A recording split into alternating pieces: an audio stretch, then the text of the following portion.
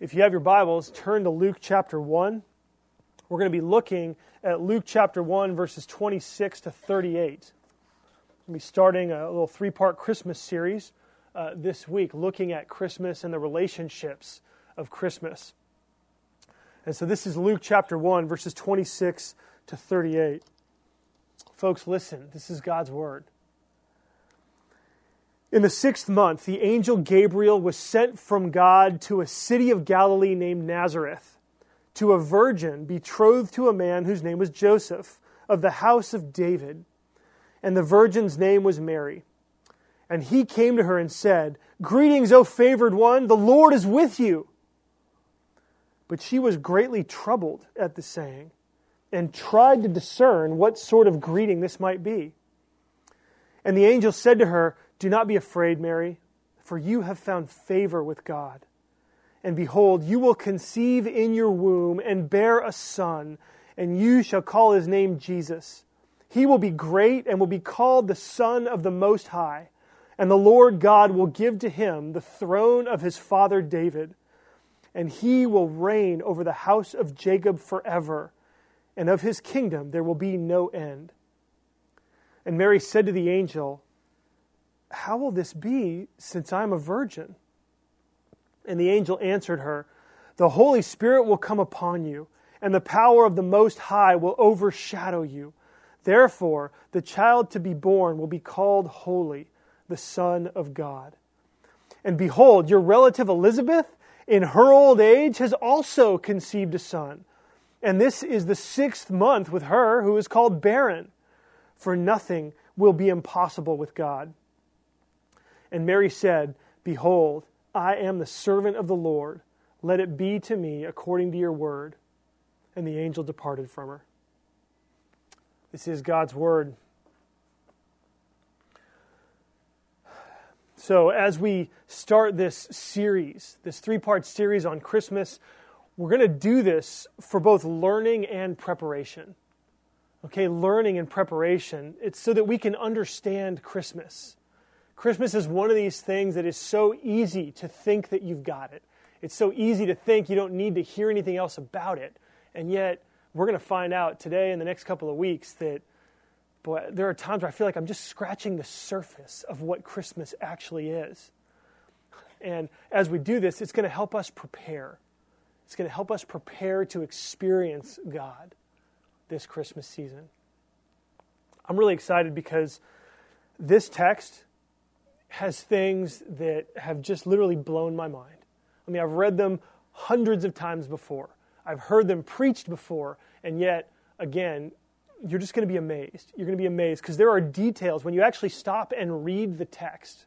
You know, rather than just hearing the stories of Christmas, when you stop and actually read what the texts say, there are details in the stories that are missed in most of the tellings of them. So you're going to be amazed. And so whether you're a Christian or not, we're going to see over the next 3 weeks how Christmas should affect our relationships. Okay, it's how it should affect our relationships. Today, we're going to look specifically at how Christmas impacts our relationship with Jesus. Okay, and we're going to see that in 3 points. So if you want to take notes, here are the 3 points. We're going to see the promise of Christmas, the power of Christmas, and the proof of Christmas. Okay, the promise, the power, and the proof of Christmas. And so first, the promise of Christmas. This is verses 26 to 33, that first big paragraph. We see here that the angel Gabriel, was sent from God to Mary. Right? We see that in verse 26. And it's interesting because you don't normally read, even when you read the Bible, you don't normally read about angels. They do show up here and there. But in this place, Gabriel, the angel, appears. He's sent from God to Nazareth to meet Mary. Gabriel appears both here in Luke, in chapter 1. He also appears in the Old Testament book of Daniel. And so that's interesting because there's parallels there that we are not going to have time to get into. But what we see here is that the function of this angel, Gabriel, was that he was a messenger. Okay, verse 26, he was sent from God to deliver news from heaven.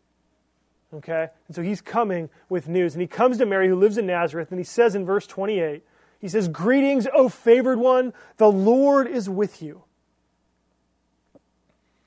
And what's Mary's response? She freaks out. She kind of panics. Verse 29, she was greatly troubled. It's kind of an interesting response. She was trying, verse 28 it says, she was trying to discern, verse 29, discern what sort of greeting this might be. What exactly does this mean? And I think in this reaction of Mary, we might be able to identify with her a little bit. I mean, just kind of ask yourself, how would you feel, right, if an angel were suddenly to appear and greet you? Right? Angelic activity was not common during this time, prior to this. So, not too different from here. An angel just shows up. You're living your life. Nazareth was this backwater town. Nothing special, nothing good ever came out of Nazareth. And here's Mary. All of a sudden, there's an angel standing before her. Hey, Mary, how you doing? Favored one. The Lord is with you. I think some people get kind of troubled in the same way when they hear what Christians think about Christmas. Right? I mean, everybody kind of knows that Christmas has to do with Jesus. But again, when you get into the details here, you have this angel who appears. There's a virgin woman who's going to be impregnated miraculously. It makes people feel uncomfortable. Right? Most non-Christians, when they kind of get into this stuff, they sort of go, oh, that's where you Christians sort of go off on your own and sort of do this weird thing. I'm just going to leave you now. Right? I mean, that makes people feel troubled. I think another way that we identify with this, and this is for Christians and non, maybe you get troubled at what you think God might want to do in your life. Right? Think about that. What does God want to do in your life? Maybe you have a sense that God wants to do something in your life, and it scares you a little bit. I know for me, as I was in the process of becoming a Christian, I was scared. I was troubled because I didn't know what God was going to want from me.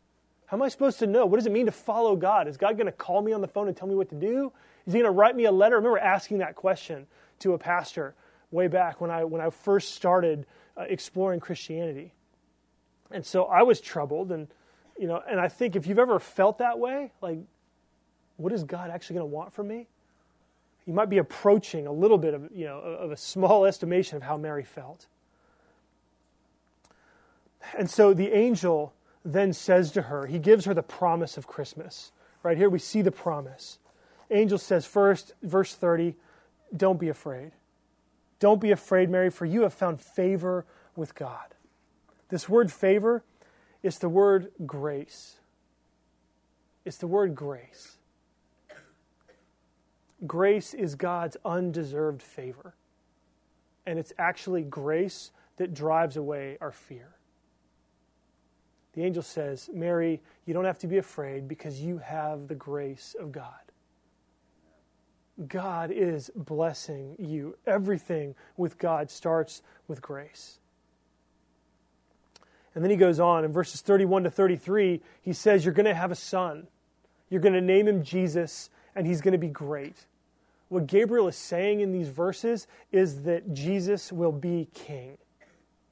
Okay, he says it in 3 or 4 different ways. He says in verse 32, he will be called the Son of the Most High. Okay, in the Old Testament, the Son of the Most High is a way to describe the king. In Psalm 2:7, in 2 Samuel 7:14, God calls the king of Israel his son. Okay, so this is saying you're going to have a son and he's going to be king. Right, and we see that. The rest of verse 32, the Lord God will give to him the throne of his father David. Right, he's going to reign on David's throne.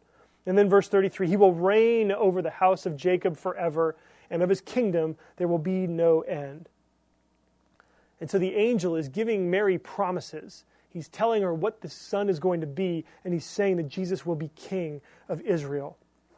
Now this was good news for Mary. This was huge news for Mary because Israel during this time was in a world of hurt.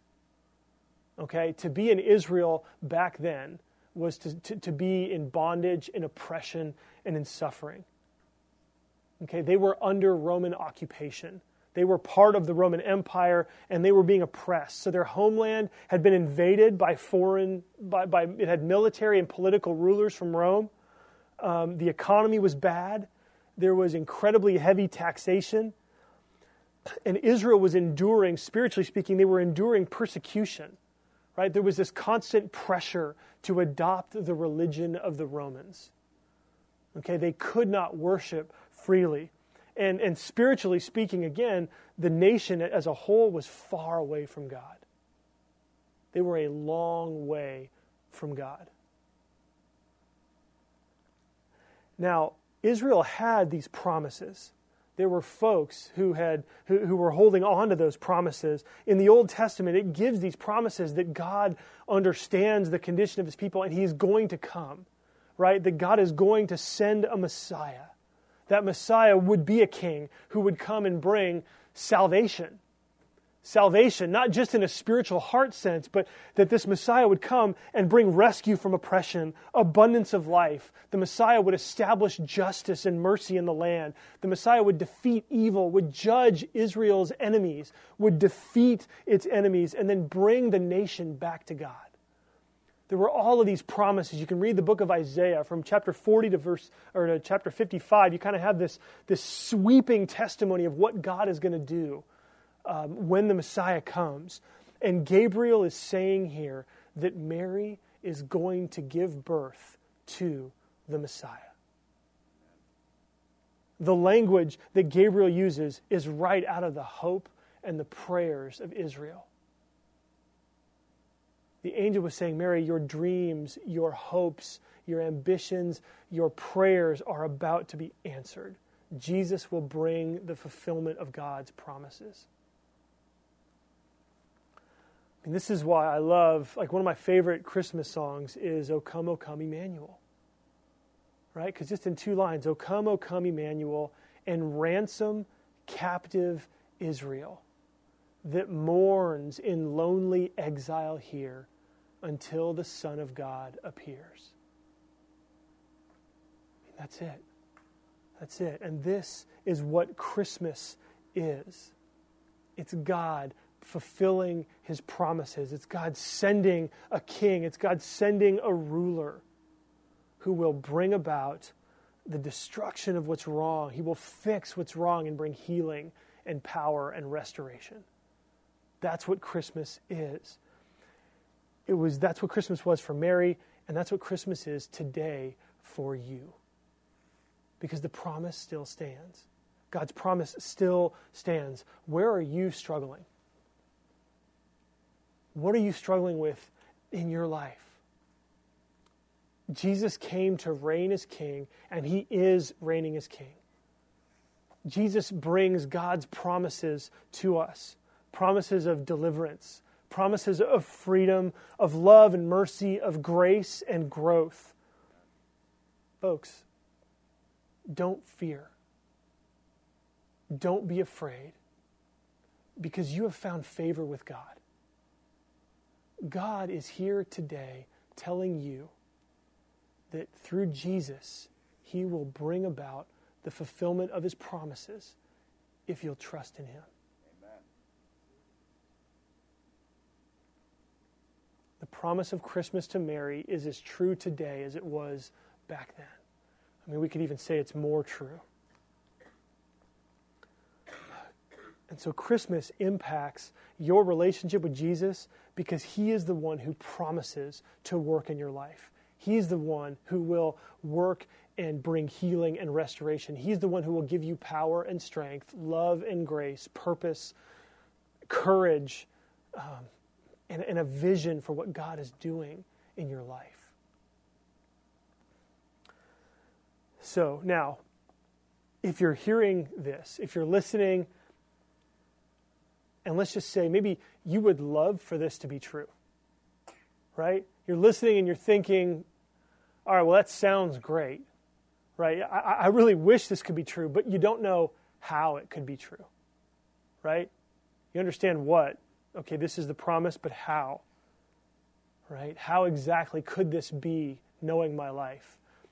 If that's where you are, that's exactly the reaction that Mary had to this announcement. Okay, that's exactly Mary's reaction. And so this brings us to our second point, and that's the power of Christmas.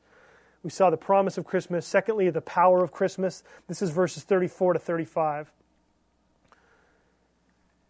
This is what Mary says. Verse 34, look at it. And Mary said to the angel, how will this be, since I'm a virgin? Isn't that good? All these promises, all this stuff's going to happen. How? How? I think at this point that Mary's response shows that she thinks that the angel is saying that she's going to have a human child who will grow up to be the king of Israel. Okay? So I think what Mary thinks at this point is that the angel's saying you're going to conceive a child and it's going to be a human king who will be the Messiah who will come and bring all the promises. I think that if she understood that the child that she was supposed to conceive would be God, my sense is that she'd have a little bit of a different reaction than simply saying that she hadn't had sex yet. Does that make sense? Like if she had understood that the angel was saying, not just man, but God and man in your womb, I think she would have had a different reaction. Okay? But her response, I think, is really helpful for us. Because what does she say? She says, how will this be, considering my situation? I think when she says, how will this be, it shows faith and hope. Okay? Because she doesn't say, how can this be? Okay? She doesn't say, how can this be? I think that's what Zechariah says. Well, it's different. I'm sorry. But she says, how will this be? That would express doubt. What she says is, how will this be? And again, I think that's the question that most of us are asking. How will these promises come true for me? How will I experience freedom? How will Jesus make a difference in my life? How will I become a better spouse, employee, employer, parent? Right? How will I be a better friend? How is it possible that I could experience the love of God and His peace in my life? Right? Lord, how will it be? And the angel Gabriel tells us, in verse 35, he says, the Holy Spirit will come upon you, and the power of the Most High will overshadow you. Now, I think that there is an image here that's being evoked by the angel. In the very beginning of the Bible, in Genesis chapter 1, it says God created the heavens and the earth. And in Genesis 1, verse 2, it says that when God was creating, it says there was darkness and void, and the waters were covering the surface of the deep. And then the Spirit of God was hovering over the surface of the waters. Creation began with the Spirit of God hovering. And as that Spirit hovered, it then brought about the power of God to bring light and life, color, and it brought the universe into being. From the chaos, from the darkness, from the void, the Spirit of God brought life and light and order into existence. I think that the angel is saying that same Spirit is going to hover over you, Mary. That same Spirit is going to be hovering over you, and He will bring to you this new life.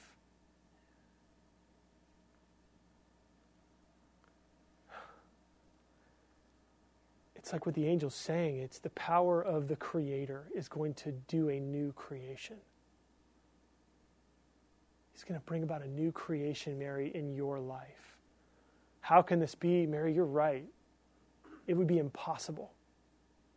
And yet, God will do the impossible. And He will give you life. This is how it works in us too. Okay, this is how it works in your life. This is how you can experience the promise of Christmas. The same Spirit that came upon Mary and put Jesus in her womb, that same Spirit comes upon us when we believe in Jesus and brings the power of Jesus into our hearts. Okay? So the Spirit of God puts the life of Jesus into Mary's womb. The Spirit of God puts the love and the character and the Spirit of Jesus himself into your heart. And Jesus himself said this in Acts chapter 1, verse 8. He says, "But you will receive power when the Holy Spirit has come upon you." Same phrase. Same phrase. Mary experiences the power of Christmas. We can experience the power of Christmas because when you believe in Jesus, the power of the Holy Spirit comes over you, and the power of God himself fills you, enabling you to do what is impossible in your life. Okay, now if you are not experiencing this power, right, because that's the struggle. Look, I'm trusting in Jesus, but I don't see the power. Where's the power? Why am I still struggling? You need to press into the Holy Spirit. You need to experience and be filled with the Spirit. How do you do that? Pretty typically, it's through the Word of God and through prayer. I mean, this is why it's such a big deal to read the Bible. Because as you read it, you find in here, I mean, we just sang about it, right? We find that our life and our salvation is in you, right? By your grace I'll live. By your grace I'll see, for my life and my salvation is in you. Well, how do you know what that is? You find out here. And then you go to the Lord and pray about it. Lord, I can't believe I read this. Is this true? I don't experience this all the time. I mean, today, even when we were worshiping, as we were singing, I was feeling the Spirit of God well up in my heart. As I sang the truths of the gospel, this good news that Jesus is alive. He's not just alive up there, but He's alive in me. We need to press into the Holy Spirit, and the impossible will begin to come true more and more in your life. Well, the angel goes on. At the last part of verse 35, he says, "Therefore the child to be born will be called Holy, the Son of God." And here, I think what we see is that this child is going to be more than just a man.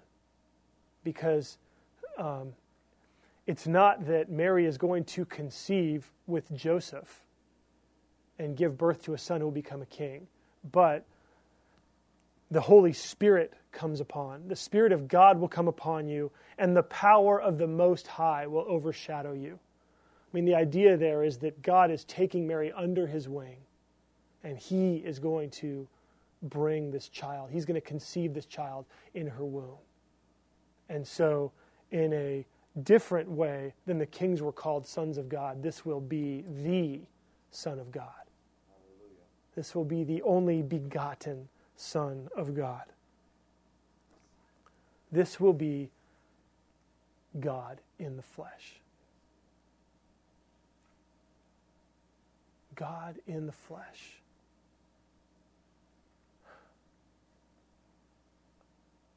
How do you, when you hear that, what do you think of?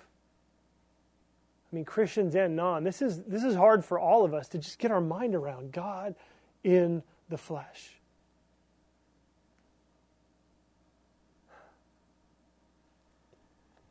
I feel like at this point, we have to ask the question that's asked by so many, and that is, was this story made up? Right? There are a lot of critics, a lot of scholars who would say that in order to legitimize Jesus, in order to make Him more impressive to the culture of the day, the early church made this story up about Jesus. They made this up so that Jesus could have this amazing, miraculous birth story that would add to all the rest of the stuff. So it was to make Him more appealing to people in the first century. How do you answer that? God cannot lie. Okay, God can't lie. All right, that's one good way to answer it. And He told the people to write everything in the Yeah, so we have the text here, but then, well, what if the text was made up, right? How would you answer that question? Push it through. Here's something that's interesting. Luke was writing to Gentiles, okay? Luke was writing to the non-Jewish world of his day. Okay, we know that from the beginning of Luke's gospel. He writes to a guy named Theophilus, which is a Greek name. So he's writing to a Greek, presumably for the Greeks, the Gentiles, so the non-Jews in the world. This is important because there was variation in the different religions of the Gentiles, in the Roman world and the Greek world, but there was one thing that all of the Greek religions had in common, okay? And that was that they thought that this physical world is evil, okay? That for them, spirit was good, but matter, material things were bad, okay? The chief goal in life was actually to get freed from the flesh, was to get to depart from your body, to get out of your body, to set your spirit free. You know, one of the religious writers back then said to have a body is to be in jail. Okay, this is the pervasive thinking in the religions of the day, in the non-Jewish world. Okay? And the gods are gods primarily because they don't have flesh. They are spirit. And so the idea is, like growth in spirituality, it's all about getting freed from the flesh so you can become one with the Spirit that is God. Okay? So, if you were trying to appeal to that group, right? If you were trying to make your claims of your guy more appealing, this is the last thing that you would do. The last thing you would do is make up a story of God going backwards and becoming flesh. Does that make sense? Yeah. So if the point of this was, we got to make this up so that it becomes, so Jesus is more palatable, this makes Jesus totally unpalatable to the folks who are reading this. Right? The early church didn't make this up. It was actually an embarrassment in front of the non-believing world. Okay? As embarrassed as you may feel sometimes in talking to people about things like the virgin birth, things like God coming in the flesh and how big a difference that makes in your life, as embarrassed as you feel, that's how they would have felt. Because they would have looked at them and said, I don't want that God. Are you crazy? God came in the flesh? Like, are you kidding? Like, what kind of crazy mixed up thing is that? Everybody knows that that's backwards. And so the reason this story is in the gospel is because it happened. It happened, and they had to bear the embarrassment of telling the story, right, with a world that would have ridiculed them. Okay? Scholars actually call this the criteria of embarrassment. And it's one of the things that they say would lend itself to being more true than not. If it embarrassed the early church and it's still in the text of Scripture, then it probably happened, is what scholars will say. Okay? And so it's kind of interesting. But plus, Mary was still around back when this was written, and you could have gone and asked her about it too. So there's the eyewitness piece of this. One author said this, and this is one of these things, I'm going to read this to you. Think about this. Okay? This isn't accusatory, at least the way I'm giving it, but I want you to think about this. Dealing with kind of the reasons why people may discredit this story. This one author said, perhaps some of the fuss and bother about whether Mary could have conceived Jesus without a human father is because deep down, we don't want to think that there might be a king who could claim this kind of absolute allegiance. If you can write off a story like this and just say, well, I don't think that ever happened, then you don't need to deal with Jesus. Right? His authority doesn't bear on your life.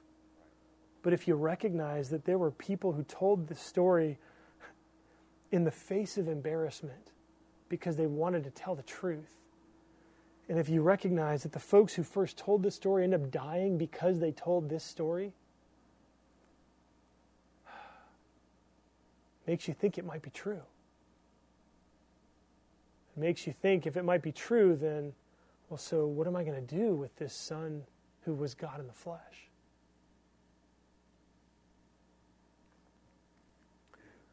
The power of Christmas is that God came to earth. And He continues to come to us today when we believe in Him. I want to ask you a question. If God was in the flesh, who was in heaven? Boy, what a good question. Yeah, if God was in the flesh, who was in heaven? The Bible says that there is one God, and this one God has revealed Himself in 3 different ways. It's all one God, and yet we see God as Father in Scripture. We also see God comes as the Son, and we see God manifest Himself as the Holy Spirit. And we need all 3 of these things, because we need a loving authority over us, right? We need a perfect Father. But we need more than that, because what do we do when we disobey the authority of the Father, right? What do we do when we run away from the Father? What we need is we need a brother to come and stand beside us and bring us back. More than that, we need a brother who can come and stand in front of us, who can perfectly represent us and bring us back to the Father. And that's what Jesus does in His death and His resurrection. But then we even need more than that, because just having God's forgiveness doesn't change us. We actually need God to come inside of us, to empower us so that we can grow, so that we can be like Jesus. And God manifests Himself as Father, Son, and Spirit so that we can, it's because that's exactly what we need. So we can talk more about it afterwards if you'd like. And that's the power of Christmas, is that God has come manifesting Himself in the flesh because it's what we needed. It's what we needed. So that's the power of Christmas. Our third point is the proof of Christmas. The proof of Christmas. Verses 36 all the way to 38. The angel actually offers proof, right? In verses 36 and 37. It gives her these amazing promises, tells her how it's going to happen, gives her, shows her where the power is going to come from to bring this about, and then He gives her proof. He says basically, Mary, if you want proof, I have some other news for you. Your cousin, Elizabeth, your older cousin, your cousin who is described as advanced in years. Back in chapter 1, verse 7.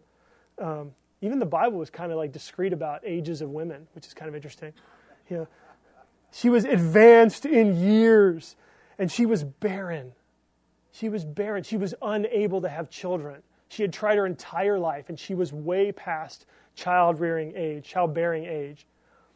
The angel says Elizabeth is now in her 6th month.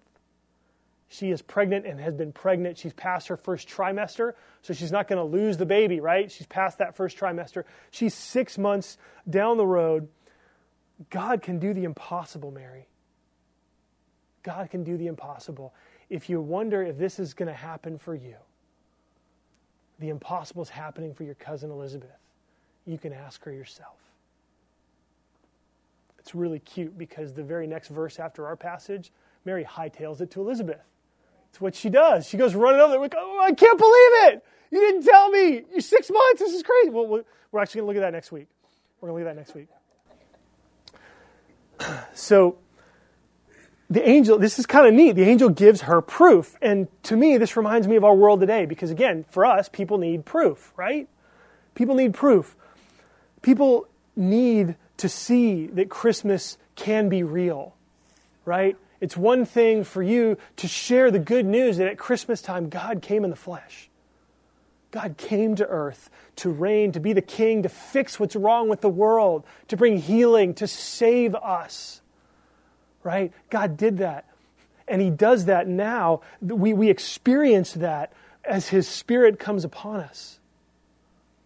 But people need proof, right? What's the proof today? Think about that. What's the proof today? So that folks can see that Christmas is real.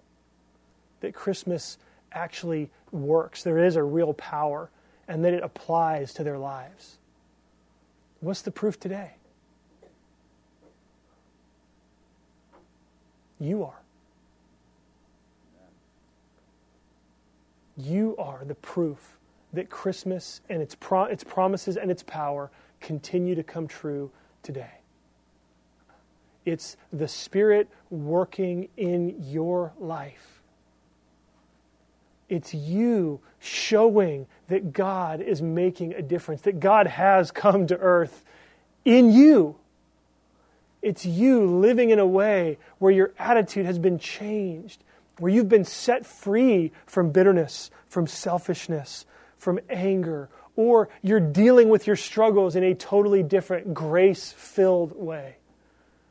Right? It's your hope and it's your experience of God's Spirit that is the best proof for people who need it. I think about John chapter 9, where they cornered this poor guy, the religious leaders, and they grabbed a hold of him and they said, "Give glory to God. We know Jesus isn't true. We know He's not the Messiah." And they're shaking him. They're trying to get him to deny Jesus. And what's his answer? He says, "Well, look, you guys are talking about a lot of things. Whether He's this, that, I don't know. But here's what I do know. I was blind, and now I see." His personal testimony, his personal experience of Jesus was the irrefutable proof that he offered. And they got frustrated, like, "Oh, we don't know what to do with you," and they kicked him out. That's what happens. I mean, and usually our relationships are not at that place. But when you have the privilege and the responsibility of being proof that Christmas is more than just trees and gifts, more than just friends and family, more than, right? I mean, it's more than that. It is that God has come to earth and your life is a demonstration of the power of His Spirit alive in the world today. Boy, that's a burden, isn't it? I mean, that's exciting to me. I try to think, all right, well, so what can I do to show love to people? What can I do to try in some way to live in a way that would help me say, you know what, I'm doing this because Jesus has done so much for me. Right? And if that's a burden, the answer is to just press into the power. Okay? Because this can't come from you alone. This can't come from you. This has to come through God's Spirit. The power of Christmas is the Spirit coming on you. It's you experiencing the Spirit of God. And you press into that through His Word, through prayer, through community, through the relationships within the family, the church. Right? This is why community groups are such a big deal. People come to these community groups and they leave inspired, they leave uplifted, they leave supported, they leave understood. Right? That's the power that goes on in these community groups. A lot of times these folks gather together, and if you could see from an airplane, you could see the Spirit descending upon these houses, right? Filling these people, and they leave and they're excited because they've loved each other and they've experienced God's Spirit. Boy, that's why we push community groups like we do.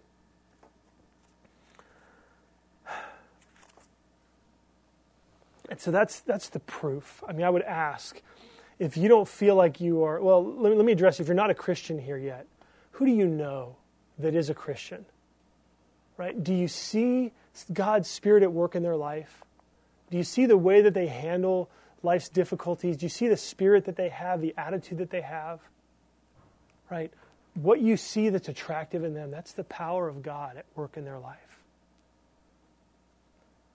And I don't say that to try to lift them up and create a distinction between them and you unnecessarily, but the point is that what you see in them can be true for you. Right? You can experience the same Spirit in your life.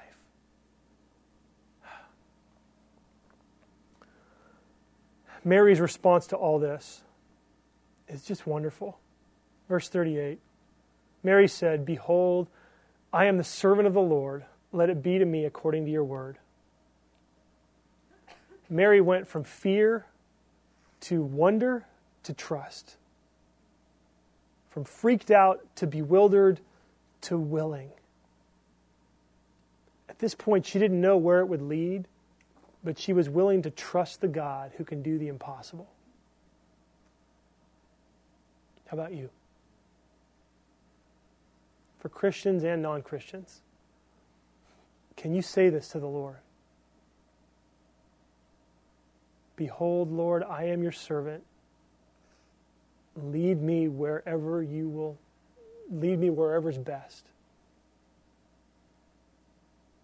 Mary invites us into this kind of a relationship with Jesus. If you can say this to the Lord and mean it in your heart, boy, there's huge freedom that comes with that. Because then there's nothing in between you and Him. No reservations. If you have doubts, we can deal with those. Having doubts, though, I'm sure Mary was filled with doubts and uncertainty, so those things shouldn't keep you away, but they actually should drive you to the only one that you can trust with everything. Let's pray together. Lord Jesus, thank you that as we read about your first coming, we can remind ourselves and we can even experience that you continue to come into our lives today. Thank you that the Spirit that came over Mary also comes over us. Help us to experience that Spirit. Jesus, would you comfort folks that are struggling today? Would you send your Spirit over us afresh in a deep and abiding way so that we can experience your power? Jesus, we need you so much.